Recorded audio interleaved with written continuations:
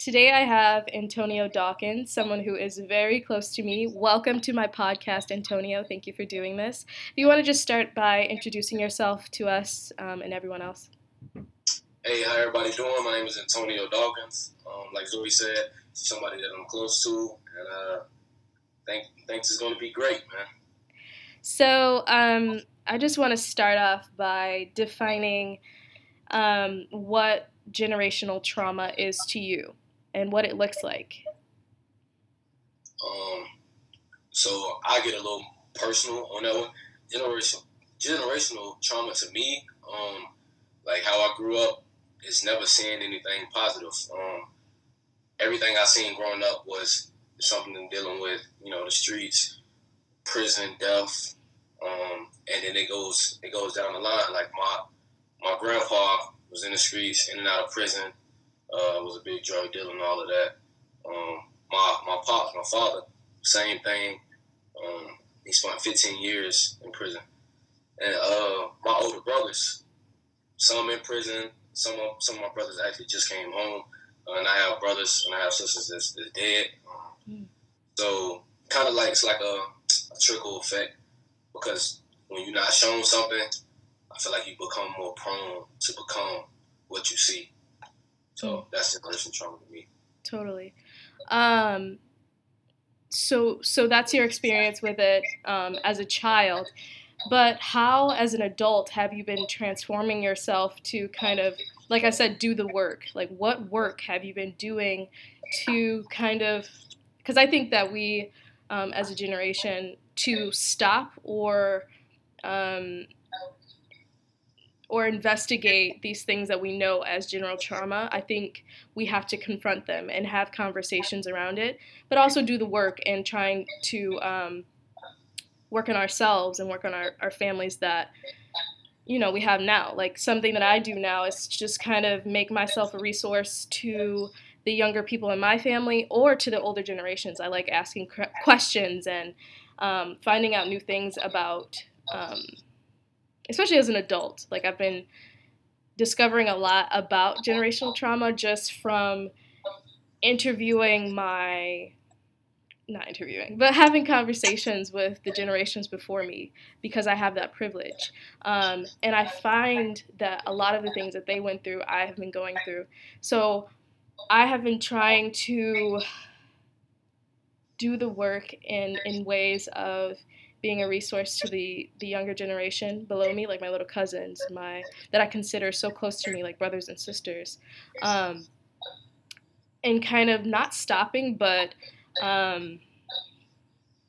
maneuvering, or I don't know how to call it, but I have definitely become aware of it to change some of the things that I'm sure that they could have changed before. You know what I mean? Just by having these conversations, we're doing the work, in my opinion. So, what work would you say that you're doing to counteract or kind of confront generational trauma? So with me, first things first, my mom taught me to lead by example. So she always, like growing up, she always told me, like, you're gonna be different. You're gonna be the one that make it out. But I never really wanted to listen to it until I started getting older, and I started seeing my younger siblings and even my older siblings and people where I'm from. Like, when I succeed in something, that kind of gave them like drive. Like, they would hit me up and be like, yo, you know what I'm saying? I see you doing this and the third. You motivate me to do this. You motivate me to do that. So first thing I did was make sure I graduate high school, college. Nobody in my family graduated high school before. So I took that as a stepping stone. Then when I got to college, I made sure that I graduated. Even though I played football, and football was my main goal, I made sure that I gave my younger siblings and people that look up to me something to see, like just hardware. Like, okay, if he can do it, coming from my situation, I can do it. Mm-hmm. So that's the first thing I wanted to do. Second off, everything I do is for motivational purposes. So, like, I started my own clothing line called Undefeated Underdog, and with that, like, that just, the name of it is basically, we wake up every day, and 9 times out of 10, we facing odds. Mm-hmm. None of us were supposed to make it, even at birth. Babies die at birth, Mm-hmm. so you're against odds at birth. So everything we do is going against the odds, and you automatically an underdog. But I say we stay undefeated because mm-hmm. even though you're born to lose, we're gonna keep winning. So, like I said, everything I want to do is leading by example because mm-hmm. we can talk the game all day, but if we're not doing it, we're not really giving nobody nothing to look at. Yeah. So it started with your mom. Like, your mom was the one person who was like, you're going to be different. I feel like we all had, like, not all, because some people don't even have that. It just comes from within.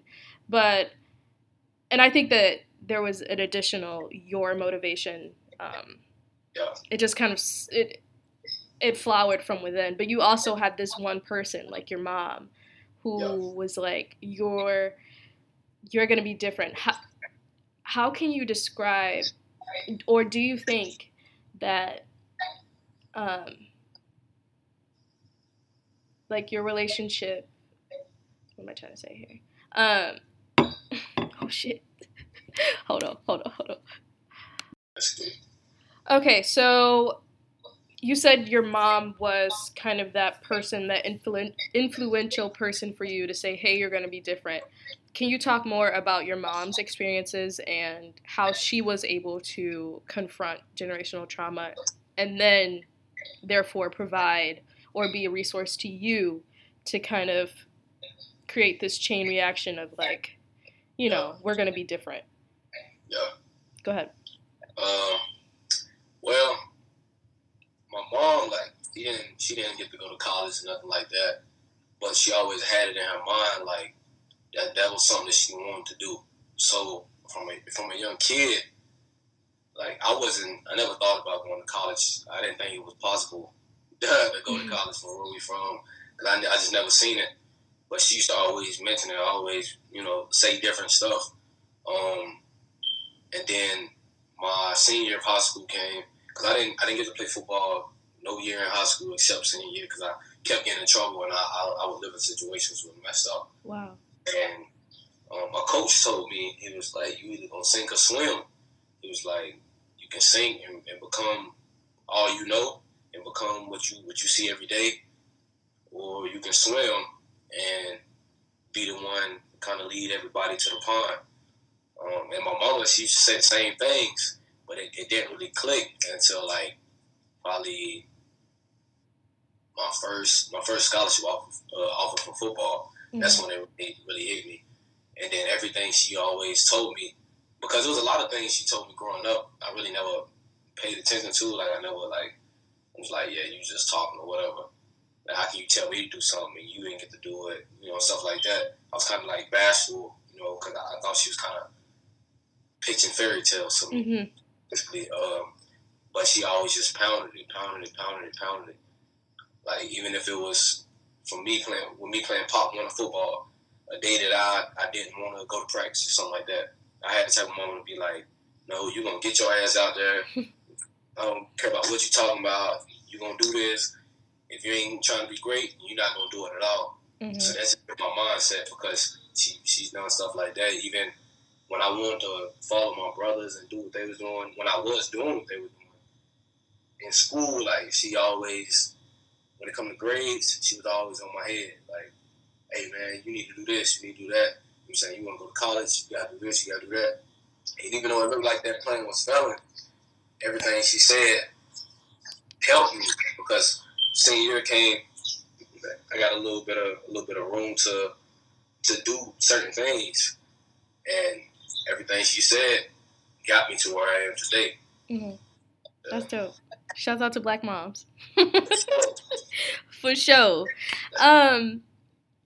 Yeah, really, no. Like, that, I feel like Black moms are undefeated. Like, they just, I always think my mom, because she never got to do a lot of the things that I did, and she knew that putting me in environments where I would learn more from other people, Like, I always say that was, like, the best thing that she could have ever done for me. Like, because she knew that there were some things that she couldn't do for me. So she put me around people and environments for me to thrive and learn from different communities. And I always praise her for that. So, yeah, shout out to Black moms. But, yeah, so from there, do you ever wish, if you have the privilege, are your grandparents still around? Some, yeah. Some of them. Yeah. Do you, if you had the privilege, what questions, like, would you ask them? Like, would you be curious to know, like, what they would be doing? Well, if you don't already know. Yeah. But would you be curious to know, like, what they were doing at your age or what was going on and how you could relate some of those things? Like, if you had some questions, what would they be? What would they be? I mean, I've asked a lot of questions. Like, I've asked my grandma a lot of questions. Asked my great grandma a lot of questions. My grandpa. And man, at my age, they was doing their thing like in the streets, wise, whatever. Where's everybody from? Right? Where's everybody from? Everywhere. So we got family from New Orleans, Louisiana. We got family from Florida, New York, but mostly down south. Mm-hmm. Mostly from like Mississippi, Alabama, Louisiana, that area. And then a lot of family in North Carolina. Obviously, I was born in North Carolina, so yeah. Yeah. But yeah, like, just, because I found myself in certain situations, like, for example, racism and stuff like that, growing up. And I know my grandma could relate to it because she used to always mention certain stuff to us. So it was one particular incident that happened, and I got blamed for something, basically a robbery that I had nothing to do with. And I was the only black person there. Mm-hmm. Came down to it, they said that's why I was blamed for it because the girl said I was the only black person there, which was bullshit. But I asked my grandma like about racism and all that stuff, like how it was for her growing up, and she basically just told me like how she been places and they spit in her face, and she was one of the people that was like, they got water holes and all that. And then it make you kind of look at things different because it's like different parts of slavery. It's not that far off. True. Like my great grandma used to be out there like picking and really on farms and all of that. And that wasn't that long ago. No, it wasn't. She one of the people that raised me. Mm-hmm. So it's crazy, like, just to sit there and hear some of her stories. And for example, like my great grandma used to always say, the stupidest thing in the world. We're driving. If you cut on the light in the car, she'd be like, "Hey, you gotta make sure you turn that light off. Police, they're gonna lock you up for that light being on." Yeah, I think everybody heard that story, but that's not true apparently. It's not true. But I didn't realize she used to say that because of racism. Mm-hmm. So she used to say that because she know, like, white cops, wherever they at, if they seen what color that person was, then there was a bigger chance of them messing with you or trying to do some type of harm. Mm-hmm. So she always say, cut that light off. Right. Yeah.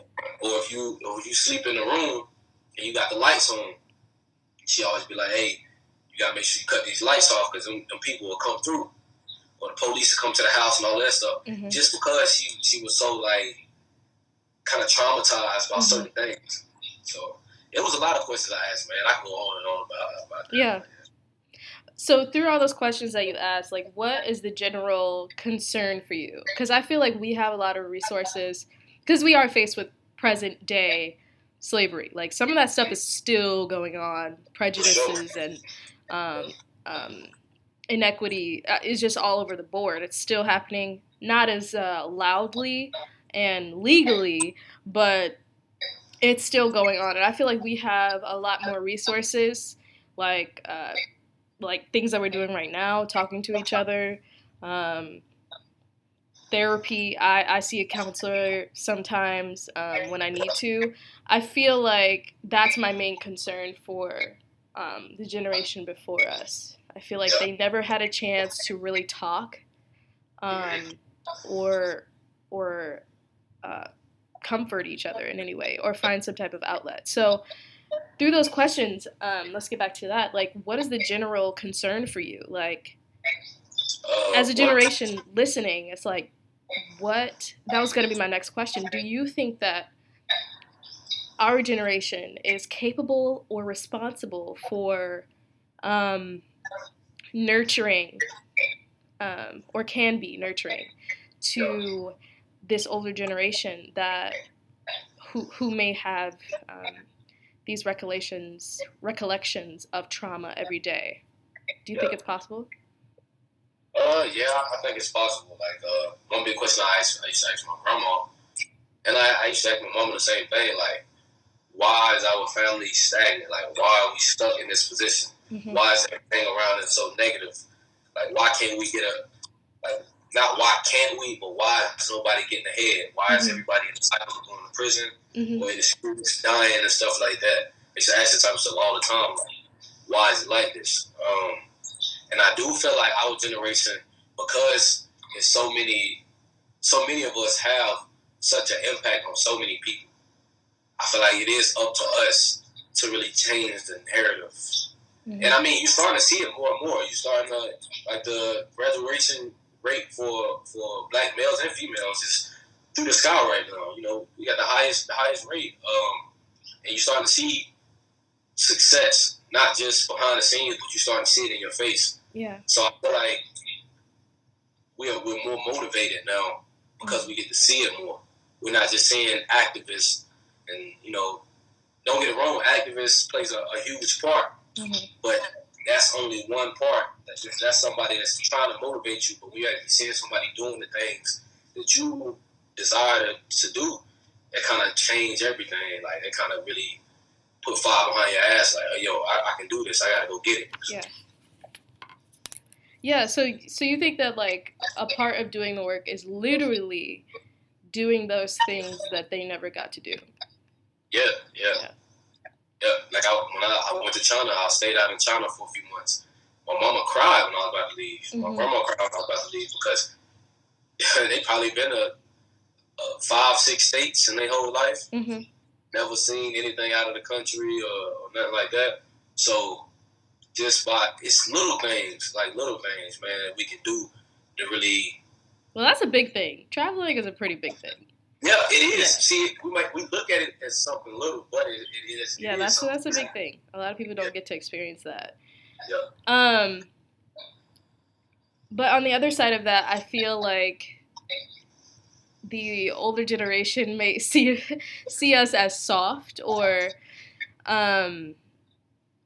see us kind of negatively if we don't take advantage of certain opportunities. They have every right to. You think so? Yeah, they have every right to, because, excuse my language, they got their ass whooped, you know, for different reasons, trying to fight for different things that's given to us. So why are we not taking advantage of it all? Like, why are we not taking advantage of, you know, the economy, the housing market, everything dealing with money? Like, why are we not taking advantage of something that the world thrives off us from? Like, nothing in this world would go the way it goes right now without people of color. Yeah. No market in this world, nothing. So I feel like we got to take advantage of what's in front of our face. Yeah. Yeah, they got a right to be mad, for sure. You think so? Yeah.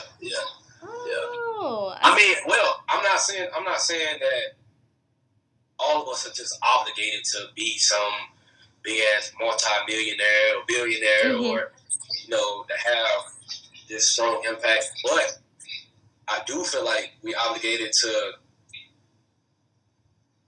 just do things the right way. Like, I feel like we're obligated to, for example, I'm not saying you gotta graduate high school, but I feel like you should.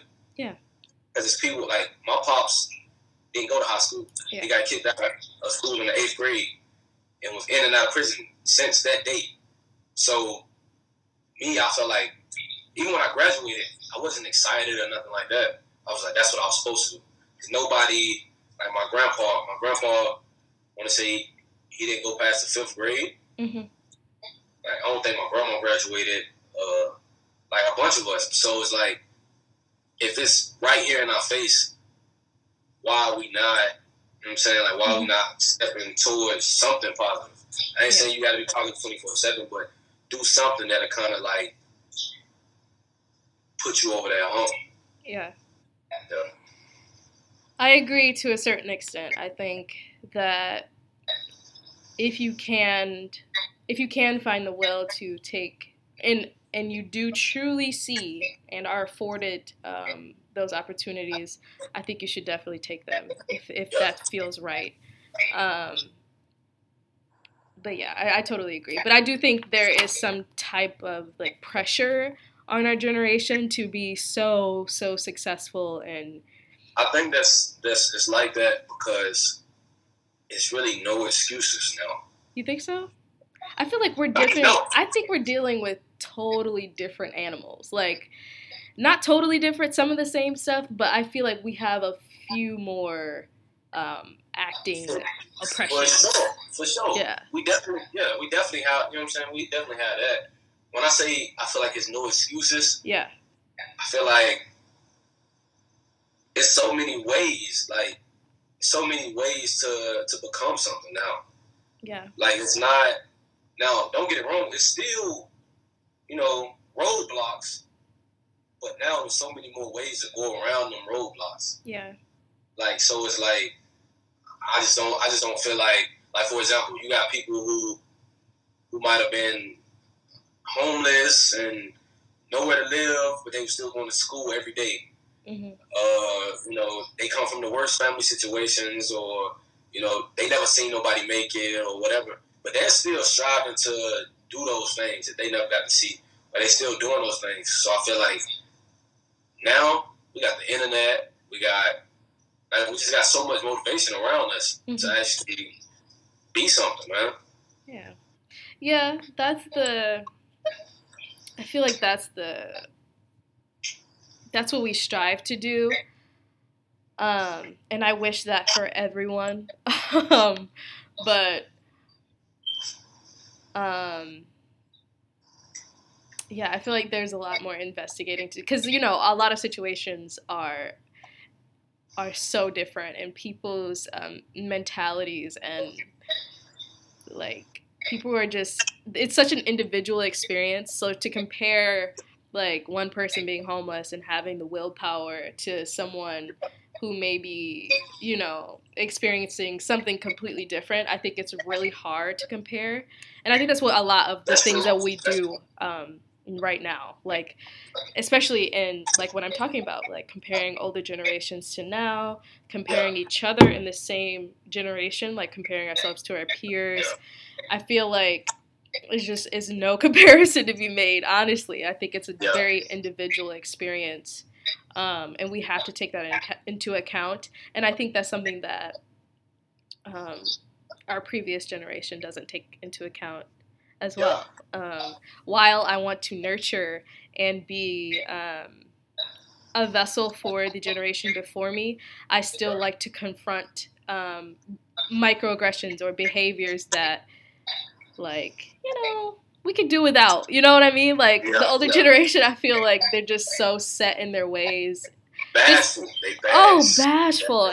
They're kind of bashful. So, like, like I said, while I like to nurture these things, ask questions, witness and accompany them in their journey to telling me about their stories, I also like to be like, hey, here's what we're doing now, and here's what's been helping us, so that we don't carry that to the next generation. Especially for my kids, I don't want them to experience certain things, like that bashful nature.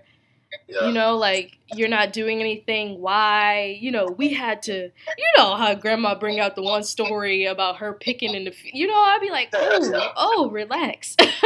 But I still listen. But yeah, just that comparison, I feel like is really triggering, and it can be really, I don't know, what do you think? It seems to motivate you, but do you? I don't feel like the bashfulness would have motivated me if I didn't have that person in my ear, like, motivate me. So that's one thing I do feel like. I feel like none of us can do anything by ourselves. Yeah. The whole myth of being self-made and I did this on my own. That's BS. We all need somebody, like, no matter if it's mentally, physically, whatever it is, we all need that one person. Or some people might need a couple people to, really a community, yeah. So, I mean, the bashfulness, that's definitely something that could tear you down, like, and make you, but not become something, or, it can be discouraging, for sure. Yeah, definitely. Like, so everybody take things different, and it depends on what it is, who in your corner.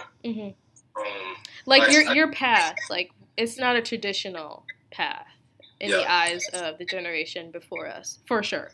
Like, going into that type of football career is just not the traditional thing to do, and it's not a certain thing. So, like, how for you explaining that, has it been difficult explaining that to generations before you, or have they just always been, like, super supportive? Nah, they haven't always been super supportive. For example, I got an older brother, and this is my sophomore year. My sophomore year. It was at summertime, and I was home, and I was doing things that I was taught to do. I was doing certain things, like I was in the streets, doing wrong things. I'm gonna just say that. And my brother said something that kind of, like, lit a ball in my mind. He was just like, he told me and my other brother, like, that we should move a certain way. And I said, nah, I'm not moving like that, because I'm about to go to college. I'm about to go back to school.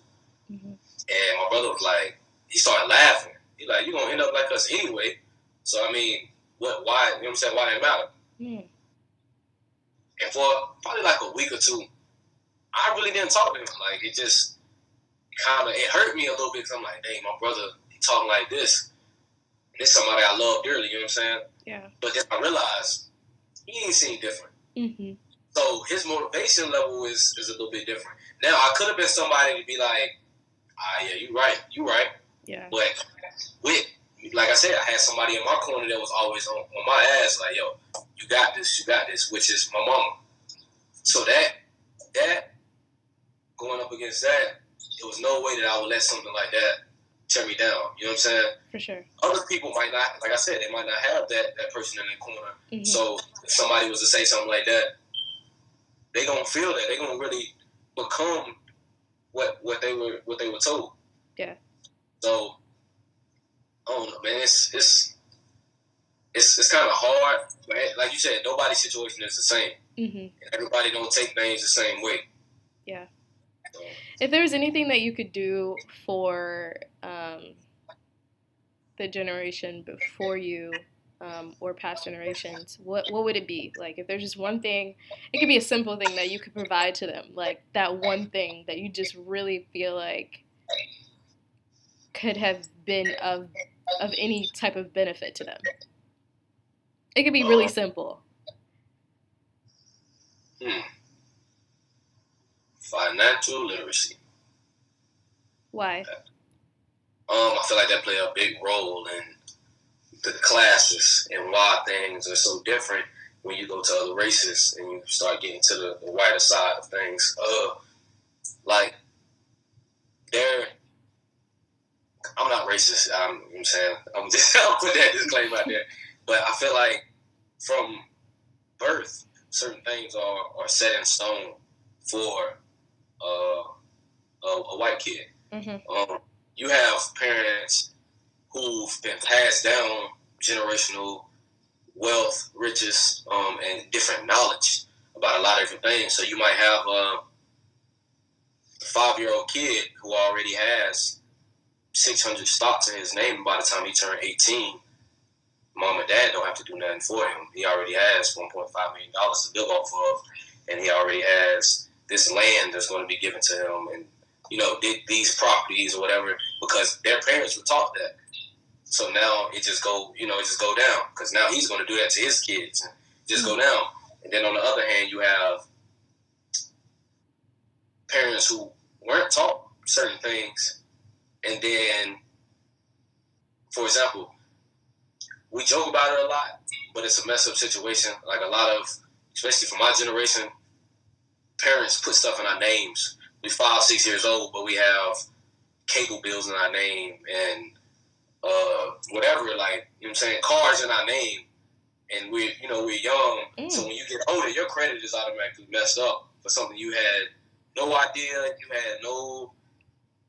because they felt like, it wouldn't harm you in the long run because they wasn't taught certain things. And then I feel like I would say financial literacy too, because we have people who living in the worst situations.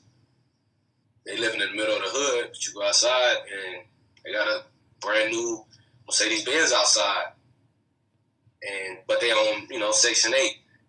So all of their money is going to them stunting. It's not about getting actually ahead. Everything is about I'm gonna show off. I'm gonna show you, like, so with me, for example, I told myself my first 3 years in the NFL, I'm keeping my car that I got right now. I'm not buying anything.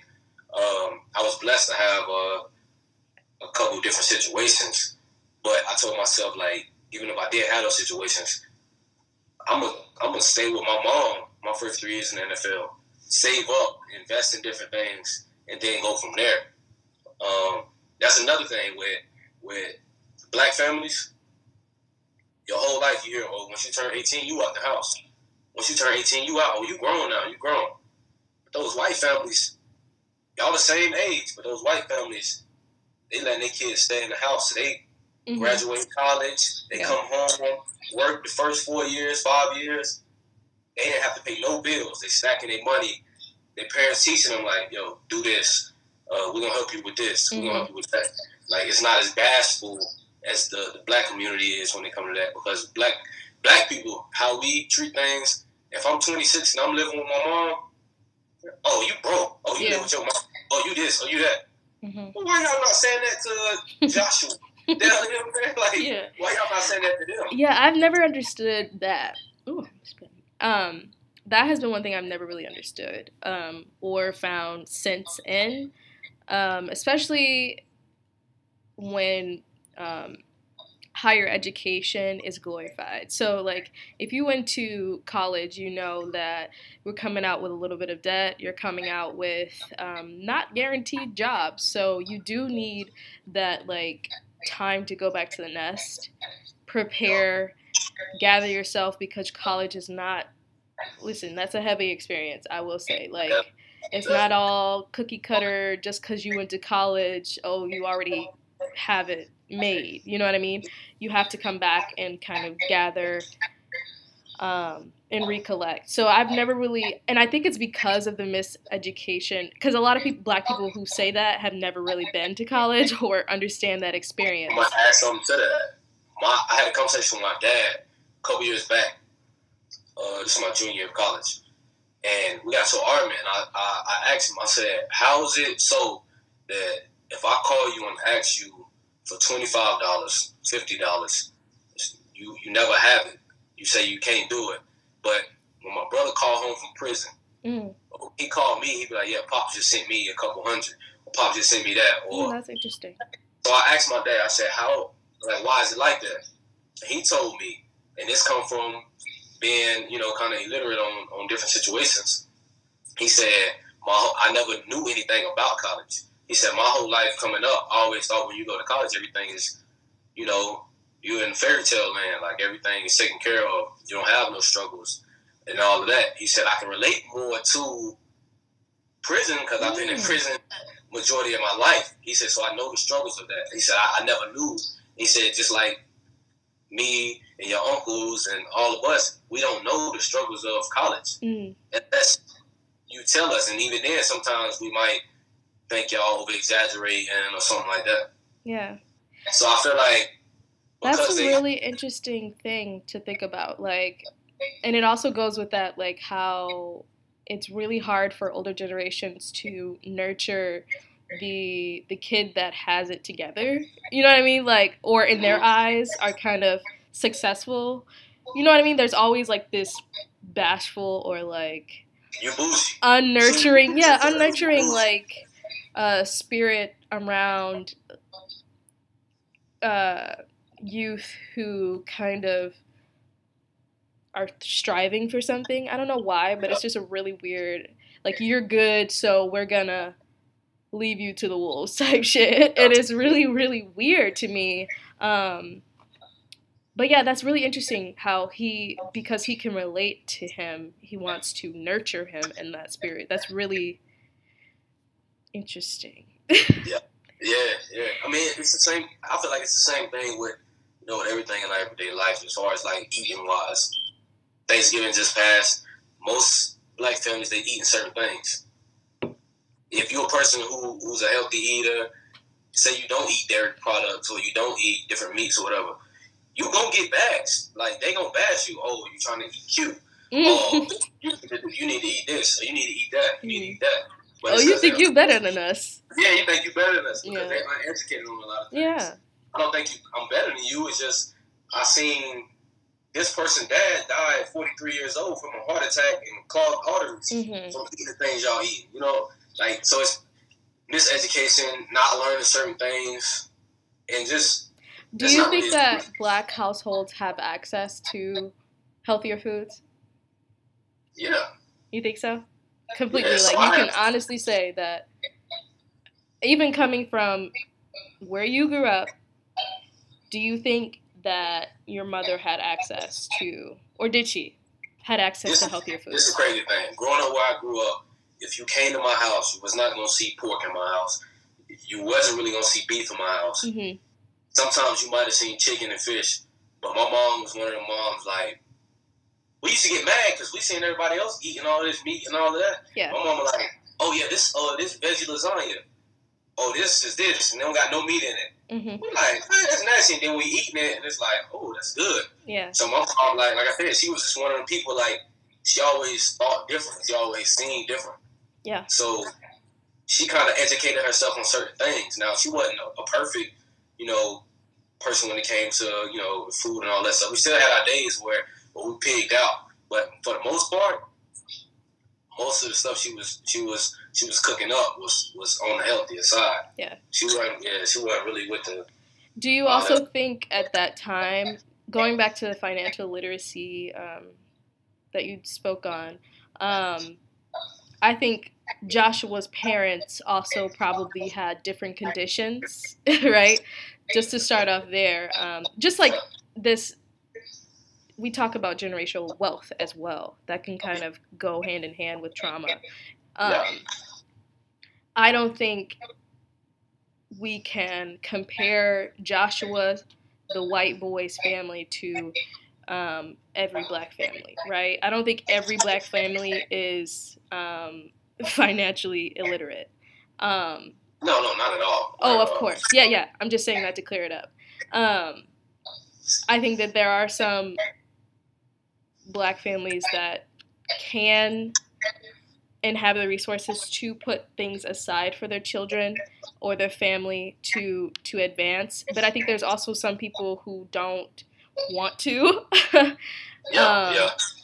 But also, like you said, that aren't educated on it and the benefits of doing such a thing like that. But going back to not every family, I think even if you're educating them on things like that, it can still be, I don't know. I don't think it'll always come out that way. Everything's a choice. That's how I feel. Everything's a choice. But I also think that circumstances play into it as well. Yeah. So, if they have the choice to do that, I'm sure if a lot of people had the choice to do that and even know about it, but absolutely cannot right now, right? All right. So, this is why I look at it the way I look at it. Because, like I said, growing up, I seen everybody want to be hood stars. Everybody want to be hood rich. Mm-hmm. I seen, you know what I'm saying, like, people living in the middle of the hood, but you go spend $1,500 on an outfit. Okay. So you're talking about the hood rich folks. Oh, no. I'm not talking about just hood. I'm talking about people in poverty, period. Mm. Like, we had this thing where, like I said, we just like, we like to show off. Mm. So it's different things that we do where that same thing that we just paid this amount of money for, we could have bought, say, 100 stocks. We'll start off at something small, or we could have found a way to invest in this, or found a way. Now, that's a lot of us, like I said, that might not know about it, but at the same time, certain things I do feel like is a choice because it's like down the street is a library, and it has 100,000 books. Mm-hmm. So if it's something that we lacking in, if we really wanted to, because like I said, we've been shown before, certain people that were facing the same odds we were facing, they did it. So we can't keep telling ourselves like, nah, man, what my situation is, nah, we can't do this, or I can't do that, or nah, I can't do that. Like, but can we acknowledge that not everyone has that self-acknowledgement and accountability that's a fact. and strength to say, despite this, I'm going to do this? Yeah, that's a fact. That's true. Okay. I just want to honor those people as well, because it's not always... Strength seems like, for us, it's this thing that comes pretty naturally to some people, but to others it's not. Or this confidence in self, or like I said, this I'm going to do this despite said thing. Yeah. It's not easy. It's not easy. And it's not always identifiable. Like, you can't always identify that I have these resources around me, or some people just don't have them at all. Like, we can acknowledge that. Like, not everyone has the resources, the tools to even educate themselves on that. And even if you provide this financial literacy to some people haven't been to school, have no elementary education, like you were saying about your family members, to even comprehend what you would be talking about in financial literacy. You know what I mean? So that's why I say we all need that. We all need somebody. Yeah, for sure. It goes back to that. But I feel like a lot of rappers, not even just rappers, but black people of power, or like Jay-Z and T.I., they talk a lot about financial literacy. But I don't know. I'm not convinced that that'll be the solution to what a lot of people need. I'm not going to say it'll be a solution, but I feel like that's one of the things that's kind of like a stepping stone. That you would give, yeah. Yeah. It's kind of like a stepping stone. Like, financial literacy, so financial literacy, I feel like plays a huge role when it comes to different things. So, for example, killings in the black community. You look at that, most of the time it's over something, dealing with money. Mm. You know what I'm saying? They like, whether it's a robbery, whether it's a drug deal going bad, whether it's always, most times it's something dealing with money, trying to, people out here trying to get it, you know what I'm saying? So I feel like with that financial literacy, I feel like it'll kind of help different things, because when people start changing the way they think, I feel like it'll lead to less senseless murders when it comes to certain stuff. You think so? In the long run, I definitely do, because if it wasn't for people being in so much poverty, they wouldn't be out there trying to do those things that they're doing. Do you think they put themselves in poverty? Nah, not at all. Yeah. Some people a lot of people born in poverty. Yeah. Like, do you think that there are systems in place to make sure that they stay in poverty? Definitely. Section 8, for example. Section 8 is it's supposed to be assistance. It's not assistance, man. You know what I'm saying? Like, you got some people like that's living, they live a whole life, whole 75, 80 years on Section 8. You know what I'm saying? Like, it's not assistance. It's kind of like something that's going to hold you back. Now, for a short period of time, short term, I can see, you know what I'm saying? Okay. But I feel like that's one thing that kind of hinders some people, because it also groups our black folks or folks of poverty into this kind of like community where they can't get out.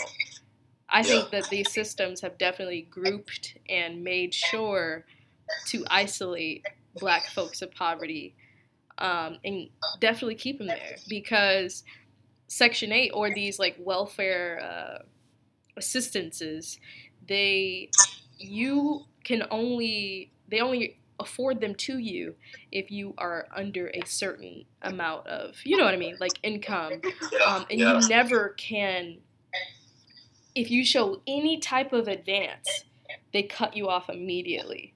Yeah, and then on top of that, like if it's a husband or boyfriend or any type of male figure in the house, then it get cut off automatically. Section 8, welfare, all of that, EBT. If it's a male in that house, it's automatically gonna get cut off. Right. So do you think, let's couple that with financial literacy. So, and also like 2-parent households. That could be a whole thing that can.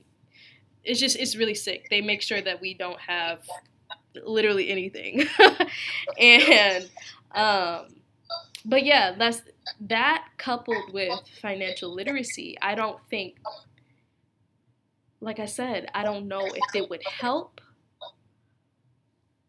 I don't know. I'm interested to see that, because if they do get this financial literacy and they make steps and strives to advance, Yeah. they kind of are taking a leap of like, hey, I could lose my welfare, my assistance, and be in an even scarier situation for my family. So, like I said, it's really tricky. Yeah, it is tricky. Like you said, I do feel like the systems that's kind of placed to kind of scare us and really take different things away from us. Like you just said with that, some people, I feel like they are scared to kind of step out, because it's like, dang, like if I, take this leap of faith, where I'm going to end up at, like this is going to be gone. This backing that I had, or this support that I had, this is going to be gone. So I feel like people are scared because that's like one of the only ways that they know. Mm-hmm. So to not do that, it's kind of scary, because it's like, where do I go from here? For sure. And I think that's what older generations were definitely dealing with, like, especially with the assistance side. Like, I'm sure, I don't know, but I'm sure that's one of the reasons why a lot of families generationally have to rely on assistance to live, or that's just like a step. Have you ever noticed, like, I was in someone else's house and I heard a conversation of like, that was actually some roommates that I had last year. And that was just like a way of life for her family, right? Like, you get a certain age, you have a kid, so you can collect assistance and income taxes. It's really, really weird. And it's like a thing that just trickles down generationally, even though she is in college. Like, it's just a lot of like generational traditions. I don't want to call it that, but it may be, that are hard to beat or hard to unlearn. Even us in college, like, huh? When I first got to college, we had cat food and all that. I was eating oodles and noodles every day. Oodles and noodles. I was eating that every day. You know what I'm saying? Just because that's all I ate growing up. Mm-hmm. So it took for me to really kind of like, start listening and start listening to the person that was in my corner. Like, you should do this, you should do that. It just made me switch a lot of different things up. Mm-hmm. Like I said, like, you know what I'm saying, with my mom being the way she was with certain things, kind of like helped change my perspective on all of that. Yeah. Yeah. That's dope. I really enjoyed our conversation. Thank you for being here. Well, via FaceTime. But just to end and recenter, redirect our energy, I just want to exchange a healing practice. Anything that you do to cope, or one of my things is I Step 1, I isolate myself in my safe space. Step 2, I kind of like cut off all noise, background noise, open the windows. Step 3. Step 4, I set a timer on my phone for 20 minutes. Yeah. And then from there, I journal for the entire 20 minutes. Just write down anything that I need to let go of. And then I tear it up. Tear it up, throw it away. It's gone. What do you do? What can you share? What instructions can you share to us today? It's two different things I do. One thing is I train. Like when I train, like that's all I can. That's just like my way to release. Mm-hmm. And then another big thing with me, like when I'm in the shower, sometimes I just cut off everything. Even sometimes I might even turn off the lights. Yeah. Just sit in the shower, hot shower, close my eyes, and I just think. Yeah. Like whatever's on my mind, I might sit in the shower for an hour and 10 minutes, hour 15 minutes. But whatever's on my mind, just like talking to the higher powers, like this how this is what's going on, this how I'm feeling, and I just release. If you cry, you cry. It might be the moments, you know what I'm saying? You might be aggravated all day. Yeah.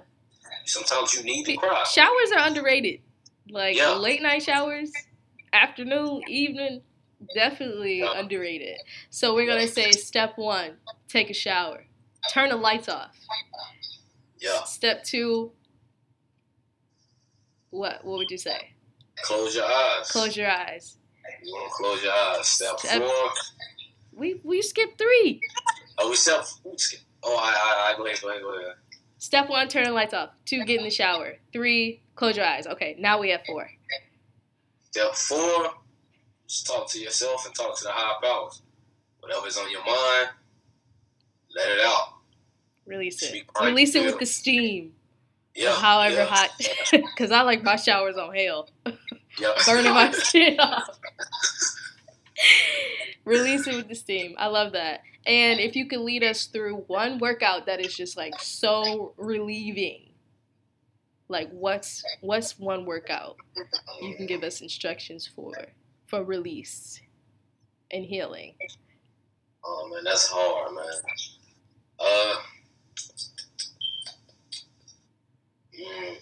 One workout that I would say work if you're really stressed out. I would say maximum reps on everything that you do. Mm-hmm. So say you doing dumbbell curls. Mm-hmm. You say you had a tough day. The more and more you do, you really like. Even when you feel like giving up, you just breathe, close your eyes, just breathe, and just keep pushing. I feel like that's a way like to really like you letting all of that steam out, all of that frustration that you had, but you letting it out in a positive way, working out on the weights, whatever. Yeah. Yeah. Dope. So maximum reps on anything. Reps. Any and everything you do. Yeah. You can feel your body releasing like the tension. Mm-hmm. Yeah. No, I work out, so I feel that. And when I don't work out, I can definitely notice a difference in my daily happenings. Like certain things just piss me off more, or I get overwhelmed easily. But yeah, working out is definitely one of those things. And showers. We can all... showers. But yeah, thank you so much, Antonio. Thank you for sharing. I know this is like super rich topic and can be overwhelming, but I think it's really how we do the work. Like this is a part of doing the work and trying to change for the better and for future generations. So thank you so much for coming. I hope everybody enjoyed this episode. Peace.